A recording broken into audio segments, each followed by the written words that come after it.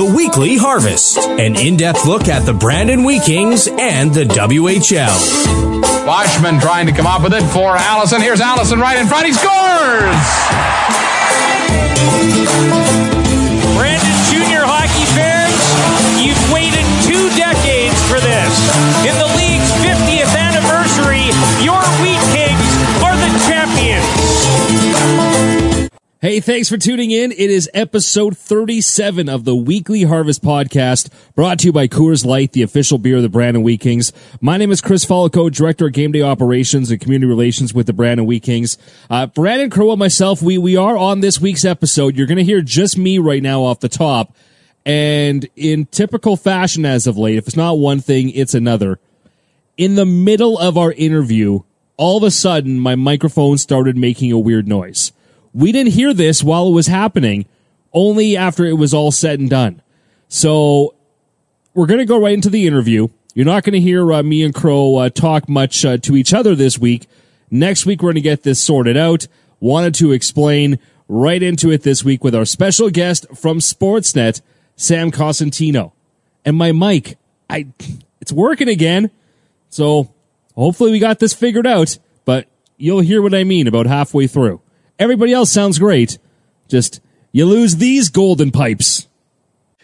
Courtesy of Coors Light, the official beer of the Brandon Wheat Kings, our guest this week on the Weekly Harvest. We're going back down to Sportsnet Studios to find one of the most knowledgeable guys when it comes to junior hockey. You see him, you hear him, you read him all over Sportsnet. He's Sam Cosentino. And Sam, I joked before we clicked record that it's been a while since you've probably thought and or talked about the Brandon Wheat Kings, aside from maybe Braden Schneider in the World Juniors. But when was the last time that you were in a Western Hockey League building? Can you remember?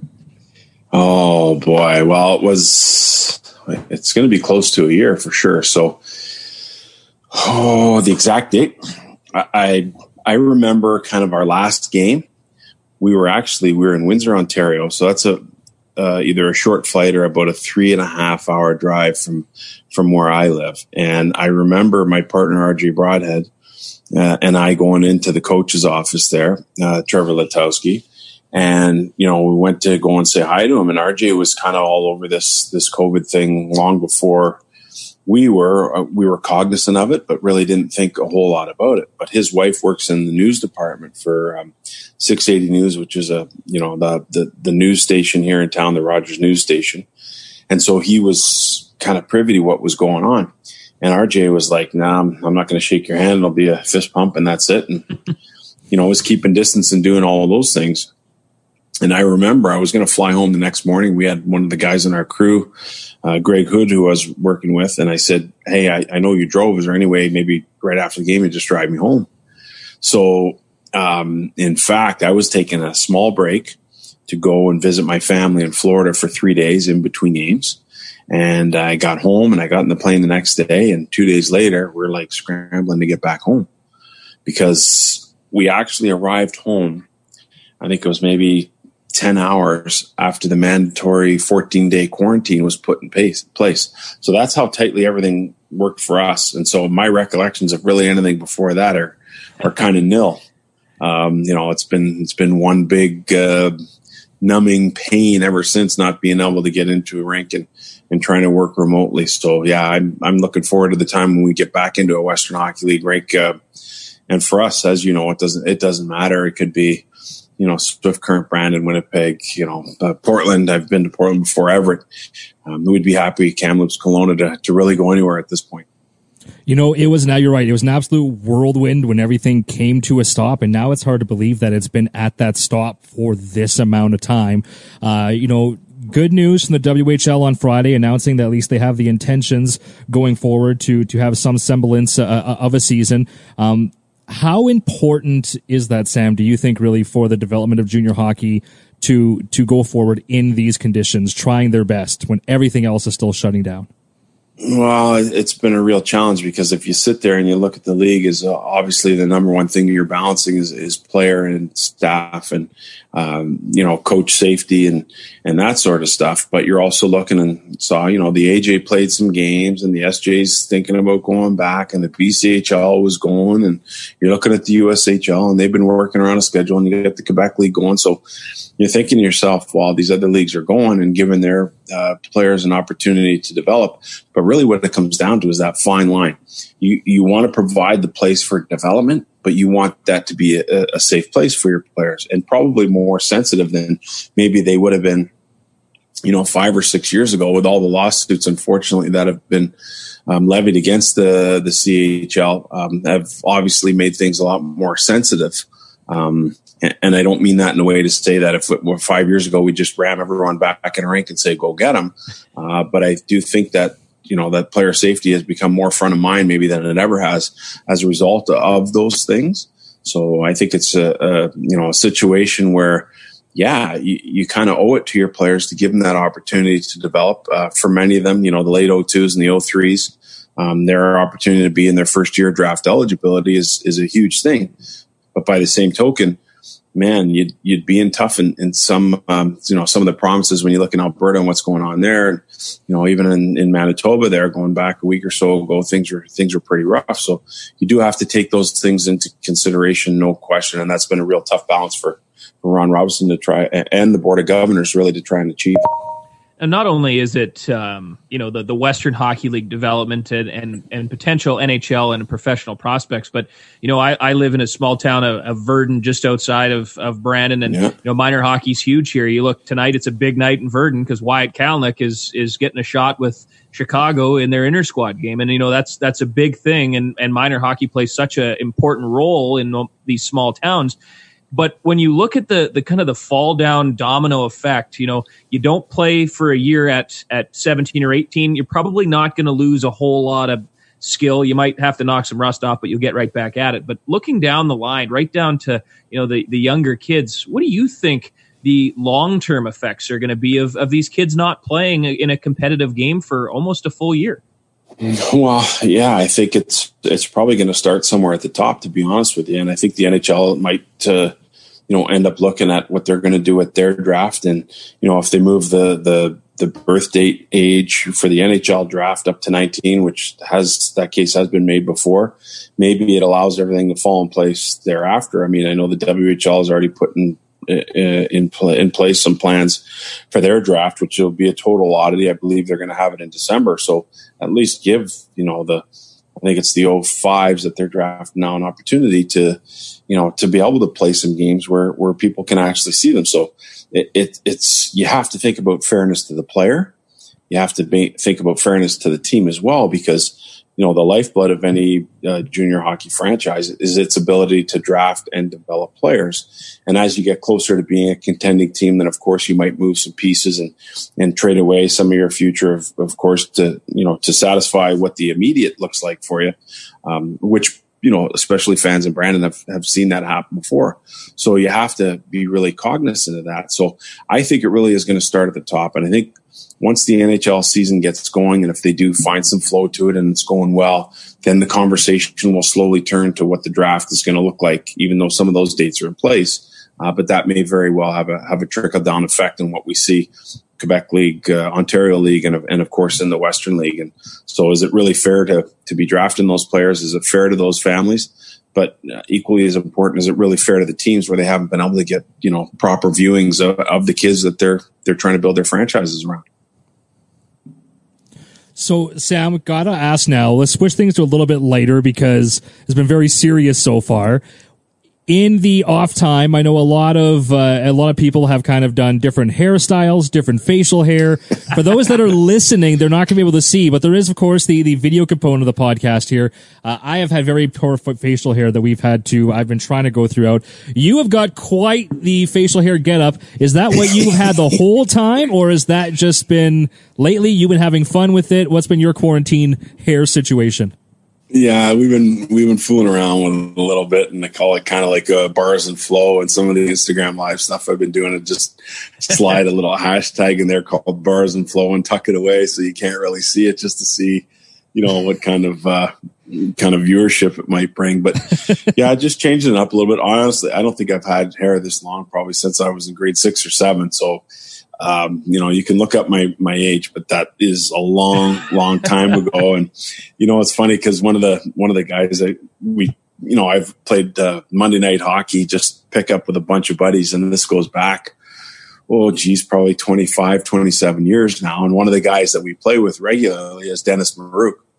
And Dennis is always quick to point out, he's one of 26 or 27 60 goal guys the NHL has ever had, and he always goes back and points to his stats. Even at his age of 60 plus, he's still moving around guys that are a lot younger, and so he's always quick to point it out. So as a little ode to Maruki, went with the old handlebars there just to switch things up a little bit and do a little work down here. So it's been fun. I get my chops busted by some of the guys over at Sportsnet, but it's been fun and just something to change it up. I think one of the things about the situation we're in right now is that you have an opportunity where maybe you're not always in the suit and tie, and maybe you're not always in the most formal of settings.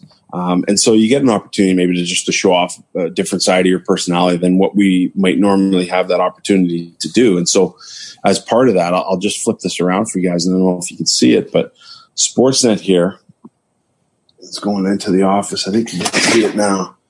They were able to install a camera here for me during COVID, especially to be able to talk about the World Junior. So, we did kind of still had that Sportsnet platform, and then, you got a different crowd that we're kind of being encouraged to increase our social media presence, which, as you guys know, hasn't been one of my strong suits. And so just doing things a little bit differently and just giving off a little bit of a different look. And a little ode to Maruki never hurt either, I guess. Well, Chris and I have been joking when we were doing this back in March, when we were just kind of getting shut down, him and I both had, some great hockey flow. You get it all slick back for the Jumbotron and for whatever pregame videos. Well, about a month ago, I finally just, you can't get to a barber. You can't go sit down in a chair and, have your guy cut it. So I went over to my in-laws' house and I sat down at a kitchen table and I said to my mother-in-law, get the clippers. You're taking it all off right to the wood.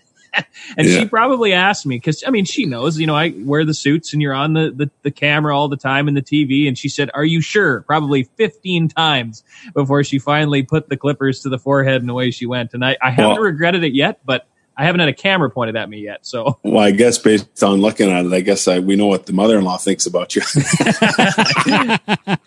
Yeah, it was. No, I just giving you a hard it was time. Pretty funny, but Chris made light of the hair and the mustache, but a lot of people have tried to find things to do during this whole time off. And I don't know if you've noticed this. Now, I know you're not on Twitter. You may have a burner account or something to scroll through the news, but Trent Miner, a Brandon kid, draft pick of the Colorado Avalanche, he took this time off to get his private pilot's license. And he graduated with his pilot's license like a couple of days ago. So, cool. That's just a great story. Young kid just puts his mind to something and comes away with it. Your to-do list, from your family or your friends, things you got to get done around the house, whatever. What did you get up to here in the last handful of months? Well, I guess I'm not flying from Brandon to Vancouver, so I didn't have to worry about getting the pilot's license. But yeah, it's been a lot of family time, and when I go back and look at my career, basically, the heavy travel kind of started in 03, 04. And I got married in 2011. So I've never been home with my family as much as I've been this time around. I've never been home, honestly, in 20 years. I've never been home for this stretch of time. So that it's been, in some ways it's been challenging. I miss going to places, whether it's, it's Brandon Swift Current across the country. That's one of the best parts of the job that we have, is you kind of get to see these little subcultures, and you get to see what the teams mean in their respective towns. And, you get a real sense of what the fabric of junior hockey is like right across the country. So, it's sucked not to have some of that opportunity, but on the flip side of that, it's really given me time. I have young kids. And so being able to hang out with them, homeschooling has been a bit of a challenge. We were into it towards the end of last year, and we were good up until Christmas, but now we're heading back into that. This thing will go to air Tuesday, so we're heading back into that Monday morning. We'll see how that goes. So been doing a lot of that. Just been trying to stay focused on the draft and really stay focused on the job. So, the World Junior thing was a lot of work because there was, you'd have Zoom calls 2 or 3 times a day, depending on, if they were in camp or if they were, once they got into the Edmonton bubble, then you're trying to watch games the rest of the tournament, not only to be able to speak knowledgeably about the tournament, but also to be able to speak, and watch players for the draft. So as you guys know, that's one of my responsibilities at Sportsnet is to keep an eye on the draft. And, rarely are you getting the kind of footage that we were able to witness at the World Juniors. If I'm searching through the internet or using one of my video platforms that I use to kind of scout with. So I've been really just keeping my eye on that stuff. Been trying to work on a project, get the house back in order. With young kids, they grow out of clothes quick and they go through toys quick. And so we're trying to do that and, and trying to catch up with some friends, be it through Zoom or through social media or just through simple phone calls. So, it's been enough stuff to keep us busy with the kids, but that's been where most of the time's been directed, obviously trying to find creative ways to feed them and cook at home and try and get them involved in some cooking and some baking stuff and trying to get out in the snow whenever possible, and get outdoors whenever possible. But really, I haven't taken a Trent Miner-like approach to what's happened in the Zoom. It's just kind of keeping on really and doing it in a little bit of a different way, stationed here at home. I don't know if you've seen it, but there's a great meme. It's Maury Povich, and it says something along the lines of, if I only had a couple of weeks at home alone, I'd really get my house in order. And quarantine determined that was a lie. Right. So that was kind of also what it is like around here, Sam. So I completely hear you. Looking forward also, just getting back to the rink just to, for the hockey, but, just to see everybody again. It's been a whole lot of the Zoom calls. That is, it's really impressive though, the fact that all that, is happening in Edmonton and you're able to do all that from where we're looking at, right now. Like you have the camera set up, you have the meetings, an incredible amount of technology on the broadcasting side and to put it on, like let alone from the hockey and everything in the rink I'm talking, just everything has just been so technical now and bringing it into everybody's homes has just been amazing to see. It has been, Chris. And you know what? On one hand, it's good that we're still able to do the jobs that we're tasked with doing. And I appreciate that because it's kept me gainfully employed. On the flip side of that, you never want that precedent to be set because in my opinion, as you guys know, you're calling games. There's not like being live at the rink, talking to people, getting your notes done, talking to scouts, talking to whoever might be in the rink. That's where our jobs are differentiated. The guys who, and the women who are really good at it are doing their homework right up until puck drop. So you can do your research and you can look at stats and on paper and have all that stuff sorted out. But really what makes broadcasts interesting are the anecdotes that you can provide based on who you're talking to, coaches, players, scouts, all of the above that I mentioned before. Sometimes you run into an NHL GM. Sometimes you run into a team owner.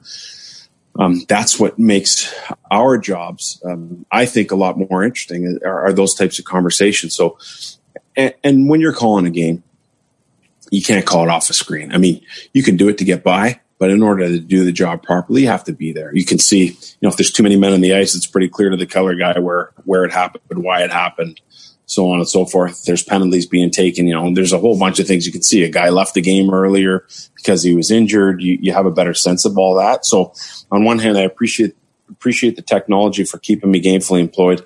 I hope it's not a precedent moving forward that we're calling games from studio because I truly believe that the art in our business is all the work you do right up until the puck drops, and then your kind of natural instincts take over after that. Well, we're obviously pretty biased because Ray Ferraro is one of the greatest Wheat King goal scorers of all time, and I'm sure you've heard that a few times, both from him and the jokes running on TV. But you got a chance to watch all the games, albeit on your TV or on your computer or wherever you're watching from. What did you take about Braden Schneider's tournament? Now, obviously, it didn't start great for him. He played like Braden Schneider plays, and in international hockey, that's a no-no. But after that, I thought he got better with every game, and I thought his last 2 games were the best games he played at the tournament. Just talk a little bit about Braden's tournament and maybe where you see him moving forward with the Rangers. Well, I think as it wore on, you could tell he was getting more comfortable. He was becoming more assertive offensively, and there'd be times where you'd see him down in front of the goalie as the support guy on the rush. And I'm sure in Brandon you see that, but when you get into that national team situation, things are a little bit different. And there's no question that he was originally cast as a guy to be that tough, physical, stay-at-home, shut-down defenseman, which you also play witness to in Brandon all the time. But I liked how he was feeling comfortable enough, with the systems, with his partner, that he became more assertive in that regard. And I think that's one thing about Brandon. Like, when I look at his game, I always thought that, that's where he was going to make his mark. But I also felt that after a certain amount of time, he'd also be a guy that would help contribute offensively. Now, again, when you look at his numbers in the Western Hockey League, the offensive numbers are not a problem. That's something that's always been part of his game because he's been able to, he shoots the puck, he can play power play, he can log a lot of minutes. He's a big guy. He can do all of those things. And then I think as you make that progression into pro, you almost have to take that step backwards and you have to realize what it is that got you there, why you were drafted, and then reestablish the other part of your game, the offensive side in Brandon's case, to be able to do that. But one thing, having met him a few times and really impressed him, I had a chance to really sit down with him for 10 or 15 minutes at the Prospects game. And I was really impressed of his self-awareness. And that's one thing that's really difficult because players in their draft year are so often focused on point production, and that's it. Where when you have a guy like Dave Lowry behind the bench who can, be a testament to, I know who you are. I know what you're good at. This is what you're going to focus on. We'll worry about the other stuff later. So if Brandon needed that reminder, he had a guy like Dave Lowry to help give him that reminder. But in my opinion, he was self-aware enough to know, hey, this is what I do. This is what I do well. This is how I'm going to make my mark. This is how I'm going to make it, on the World Junior team. To be honest with you, I thought he was awesome last year because camp was about 10 minutes from my house. So I went to all the camp games. I thought he had a real legit shot to make it last year. And so that experience also served him well. So I was really impressed with his play, somewhat surprised by how assertive he became by the end of the tournament.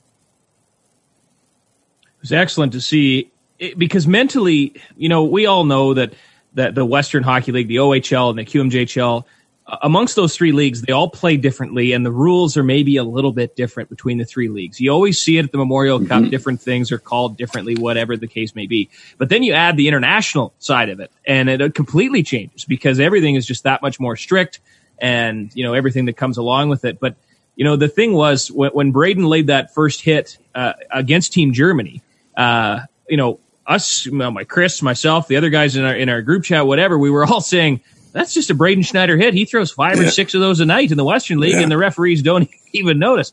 The thing that surprised me was that it was actually a Western League ref that gave him the penalty, which I had to chuckle at because, if he does that on a Wednesday night in Swift Current, it's probably not a penalty.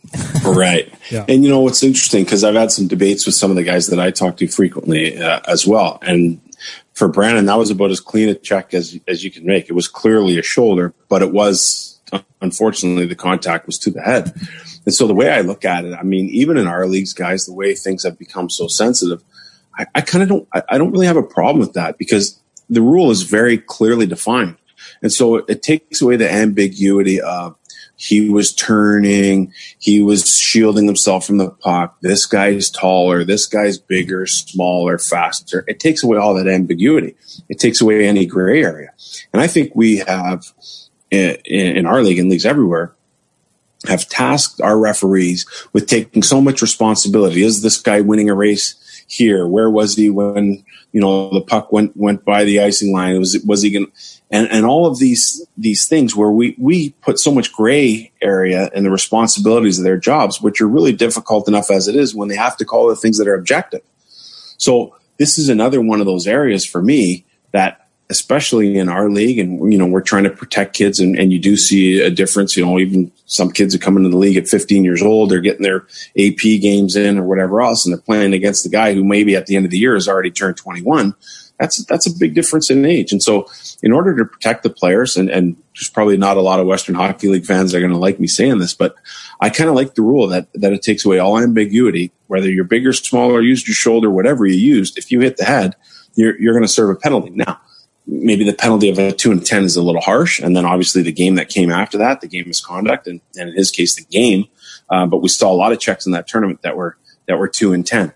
So again, I don't really necessarily have a problem with it. I know for Brandon, he has to play that way. That's his calling card, and he's going to be asked to play that way, in the National Hockey League, and he should be playing that way in the National Hockey League. But I think at our level, it's a little bit different when you're talking about kids and minors and so on and so forth. In the NHL, when it's your bread and butter and it's your livelihood, I think it's a different story, and I do think that the responsibility, of the players is a lot different as well. It just shows the impact after, probably the years of Rock'em Sock'em videos and Scott Stevens highlight hits. It just kind of it's that ingrained, old school defender that you just don't see anymore. That's just kind of what he tries to be. And yeah, you're right. Until I guess the NHL though, you got to kind of watch just how Stevens you can really get away with being. Well, you have to think about how many players are actually going to play in the National Hockey League. And that percentage is so few. So when it gets to our league, what's the percentage of players that get drafted into the NHL? What's the percentage of those players that actually play one NHL game? And then the percentage of players of what you would consider a career playing, most analytics looks at 200 games as an NHL career. That percentage is so minute that when you're looking at, 21 other players on the ice or 19 other players on the ice, you have to be cognizant of the fact that, there's a pretty good chance that 19, if you're taking 40 people, there's probably 38 of them that'll never see a game and get paid to play professionally. So we have to take care of those people. Where they're going to be, they're the doctors, the lawyers, they're the future of what our society is, and we can't forget that. It certainly is a different way of looking at it. And I think, although Brandon fans, especially because they were used to Chris Dingman and Jordan Tutu, they might be a little opposed to it, but when you break it down that way, it certainly makes sense. And one thing too that I liked about that, that situation Braden was in was a lot of guys. You're on the big stage. That's your first shift, second shift of the game. That happens. You're getting suspended. That could have rattled a kid to the core, to the point where he doesn't show up again. And I think that if you're the New York Rangers, you have to be quite happy with the way that he responded to that. I want to touch a little bit, get away from Schneider and touch a little bit on another guy that probably had an opportunity to make the team, or at least would have been given a good chance to try and vie for a spot in Ridly Greig, a guy I know you speak very highly of, in his draft with the Ottawa Senators back in whatever that was, October. Unfortunately for him, COVID has done a number on him, and he's still working on recovering, getting back to 100%. But what do you think of Ridly Greig and the way he's really developed and turned himself into a top prospect for an Ottawa team that's really done well on their rebuild? Yeah, no question. And he has to be really excited to be part of that on one hand, knowing that he's going to have an opportunity with that young group to maybe take things to the next level, but also it provides, and I think in Ridley's case, probably something that he enjoys. It's going to provide a level of competition with players that are close to his age group that he hasn't seen before. So I also do think, in terms of him and his personality in particular, and knowing him and his dad, fairly well, that was something he would definitely relish. So when it comes to his style of play, I think he's also another guy that benefited from what Dave Lowry had to bring to the table, because Dave was a hard guy to play against. He was a big guy. He was a miserable SOB. He still was as a coach too, but I'm hoping he doesn't hear that, because I'm sure he'll find a way to get me back for that thought. Oh yeah. Well, I can agree with that.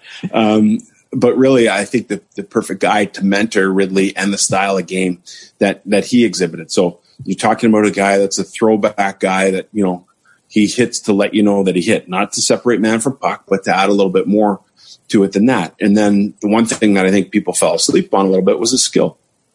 Yeah, ability to score goals, good playmaker. I mean, the skating, was one of the hallmarks of what his dad brought to the table. He wasn't at his dad's level, but you could see him progressing to get to that level.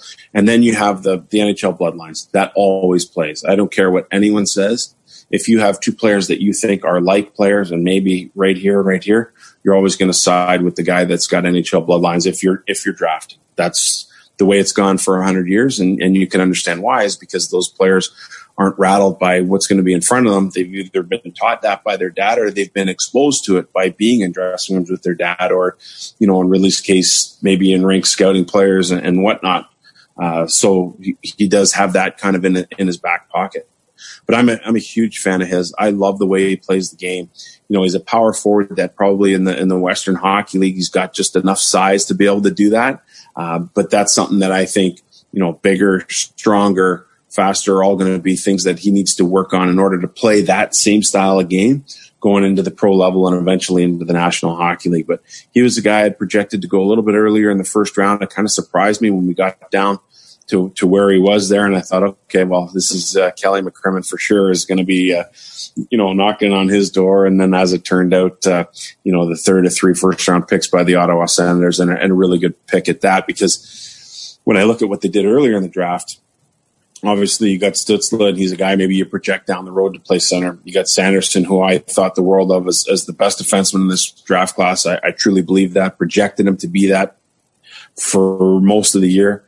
And then I look at a guy like Ridley Gregg, who brings kind of a little bit of Jake Sanderson and a little bit of the skill of Stützle. Yet, he's a guy who can play center, can play wing for you as well. So, huge fan. Love the way he plays the game. I hope he's able to progress in a manner that will allow him to play that style of game at the next level.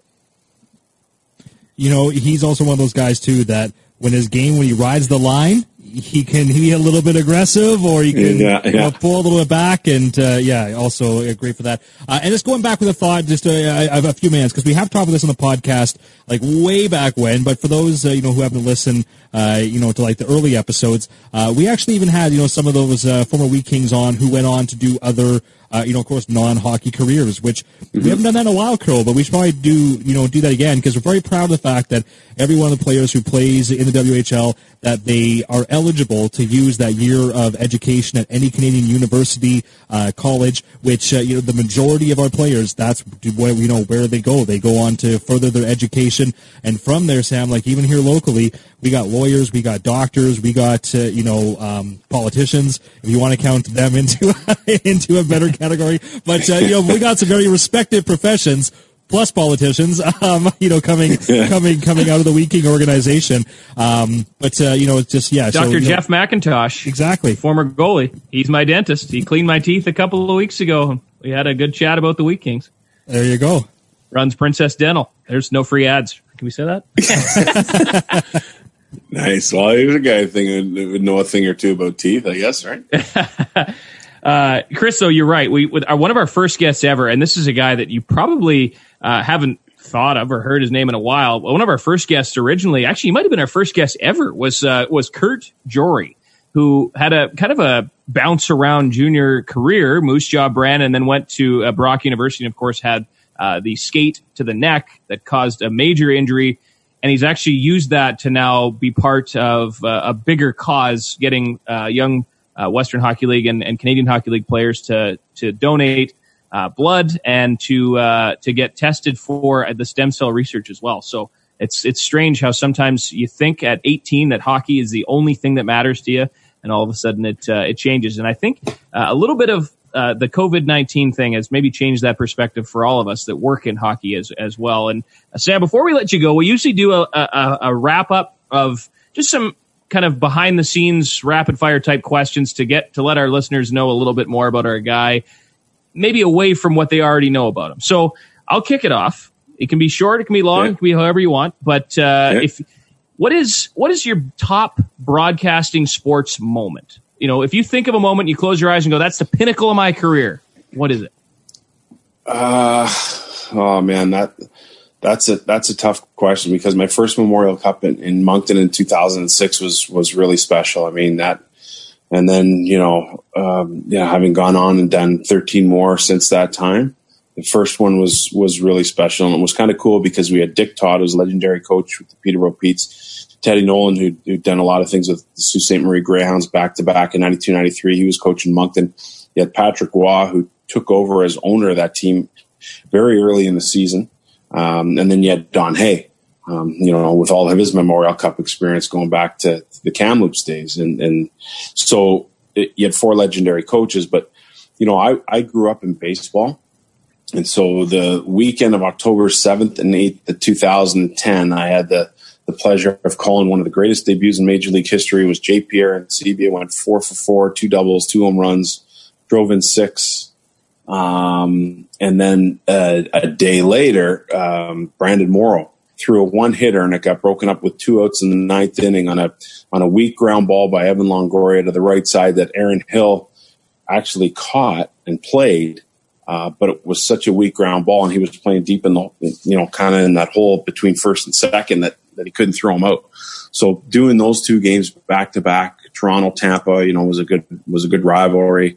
It was, my lone season of calling Blue Jays baseball. I grew up working in that organization. So, those are 2 pretty key moments, but you're asking me for one, but it was that weekend. It just kind of came where both of those things happened, and I had the opportunity to call him. So that was pretty cool. And I guess if I had to throw one more in the last game for the Montreal Expos at Olympic Stadium, was kind of, that was one of the most odd and bizarre things that I'll never forget, with fans throwing golf balls in the field and Frank Robinson having to come out and tell the fans to stop, and just thinking about how sad it was for the people of Montreal that they were losing their team. So those would be like a few moments that really jump out at me. So sorry you asked for one, but no, I forgot you did baseball. But now that you say that, and you mentioned Aaron Hill, it takes me back. John McDonald and Aaron Hill up the middle. Like, that's when I first became a Blue Jay fan. And now that I think about it, you were behind the mic for a number of those games. So anyway, that's cool. I totally forgot about that. Yeah. Are you on Spotify, Sam? No. Okay, I was going to ask about who are your top Spotify Wrapped artists of the year. Maybe just tell us, if you were to be on a streaming service or listen to a lot of music, who would be like your top artist that you listened to this past year? I do a lot of Jimmy Buffett. I'm a huge Jimmy Buffett fan. So he's a guy that kind of takes things back and is chill and is... Hence the long hair. It's kind of easy. Long hair. You definitely fit in with the Jimmy Buffett kind of crowd. He's wearing a Hawaiian shirt, too, for anybody that wants to imagine it. Crow, can you name one Jimmy Buffett song? Margaritaville? Okay, name one more. That's the only one I got. Yeah, me too. I'm sorry. Okay, well, in that case, what's the ping pong paddle behind you there, Sam? What's the story behind that? Are you a big ping pong champion, or? Well, I was on this particular night, so I don't know if you can see it a little closer up there. I'll show you. It says Smash Fest. So that was I got invited to play in Smash Fest, which was a Dominic Moore initiative that he started in with the NHLPA being in Toronto and a lot of guys based in Toronto in the off season. He held a ping pong tournament at a microbrewery that had kind of an outdoor element to it. So it's a really cool place. A buddy of mine actually got married there many moons ago. And so Dominic Moore held the tournament there, and they have an all pro setup where just the pro hockey players. So Patrick Eaves he's the undisputed champ when it comes to that. Then they have like a pro-am. So basically there's two people plus a pro. So I was considered an am. I had a chiropractor that we played with, and William Nylander was our pro. And so you played doubles, and then everyone just kind of rotates in and out. And we ended up winning it that year, the pro-am. So me, William Nylander, and I forget her name, but chiropractor, who she was awesome. She was really, really good and probably sealed it for us. So that's the trophy from Smash Fest there, 2018 champs. There you go. Well, on that note, that's just a unique trophy to begin with, but you got lots of pucks behind you, lots of golf balls. When you spun the camera around, we saw your baseball collection, and I believe you have a wall of bats somewhere too. Is that am I correct? I do. Yeah. So what's your favorite piece that you would, if you had to leave your house for whatever reason, you could take one piece with you, which one are you grabbing? Yeah, that's a good one. It would probably be my my Regina Pats 100th Memorial Cup commemorative jersey. For me, that's kind of the epitome of what my job's been for the most part. And being able to call the 100th was really, really special. Like, I think back to that time and the Pats did such a good job, and I bugged them for a while about getting me a jersey, and they were finally able to get me an authentic jersey that I can hang in my basement. But is that the maroonish one? Like the darker it's blue. red? It's a blue one, and it's got the one they wore at the tournament, not during the season. Yeah. The one they wore at the tournament. Yeah, so that was pretty cool. But you know what? Really funny story about those bats. So when I was 16 years old, I worked for the Toronto Blue Jays. I was a bat boy and a ball boy for the visiting teams. And what would happen was at the end of each homestand, and this story will tell you how much things have changed in sports. So at the end of each homestand, there was a bat boy, a ball boy, and then 3 clubhouse attendants. Okay. And they'd work in there. We'd do all the laundry. We would unpack the bags. And then during the course of the game at Exhibition Stadium, I worked down the right field line. I'd protect the catcher because at that time the bullpens were in play. So anyways, long story short of it is whenever a visiting player cracked a bat, we'd put it aside. And then at the end of every homestand, we'd have a draft. And so you'd have all kinds of guys that, this is Manny Ramirez, Albert Bell, Rafael Palmeiro. There's all kinds of guys that, when I was working there, started there in the 80s, and we'd have a draft. So all those bats are essentially cracked bats. Now, there's a couple in there, Shannon Stewart, Jose Canseco, Sean Green, good friends of mine from when I worked with the Blue Jays that personally signed stuff to me. The late Tony Fernandez is something that I'll forever cherish. And that might be the other item that I would take with me because Tony was such an unbelievable guy. So that's how that bat collection came about. And I tried to build some racking around the basement there with the jerseys up top and then the bats down there in the bottom. But those are, for the most part, they're all game used cracked bats from a wide assortment of players, from Ron Washington to Albert Bell and so on. So that's what that stuff is. Boy, it must be nice to have a wife that hasn't turned your sports memorabilia lounge into a home gym, because I got a lot of cool stuff, but it's all in Rubbermaid totes in a green bin at the farm. So maybe someday I'll Hey, you know what though, Crow? At least she's the one using the home gym and not trying to make you use it. So just be thankful. Hey, just be thankful there. The first time that we do a crow's nest and it's up on that brand new Jumbotron at the rink, and she sees how wide everything looks on that screen, I'm pretty sure she'll have my feet taped inside the exercise. And you'll be back going on. There you go. Well, Sam, this was awesome. I appreciate it. I do want to give thanks, and I have to say this because he texted me today and told me I had no choice. I got your contact information from former Wheat King coach Dave Manning, who of course says hello. But of course, him and his partner Jen have started a new bus company called Compass Coach Lines. So he wanted me to throw in a free plug for Compass Coach Lines. They're driving around all the MJ teams and the AAA midget teams. They got some real nice buses. It's unbelievable. Yeah, actually. You know what, Sam? And actually, unbelievable guy. Yeah, they got 3 real good ones, and they just did a big thing as well for like a big Christmas parade when it was the Christmas season as well to help kick it off for doing some charity work. And yeah, I know DA still doing some good stuff around Brandon.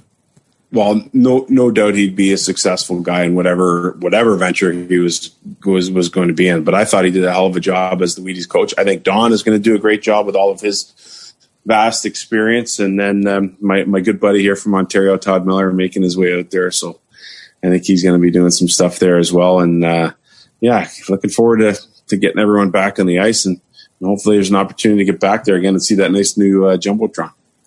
Yeah, that'd be nice to see in Brandon. It's been a long time since you've come through the Wheat City, and it seems like it's been a long time since any of us have been in the press box. But we have to get some haircuts for me and Sam, and I got to grow mine out, and we have to grow out Crows. So it's going to be a little bit of time here, but there we go. Nice. Yeah, there we go. Nice. Awesome. You guys look like a couple of hippies.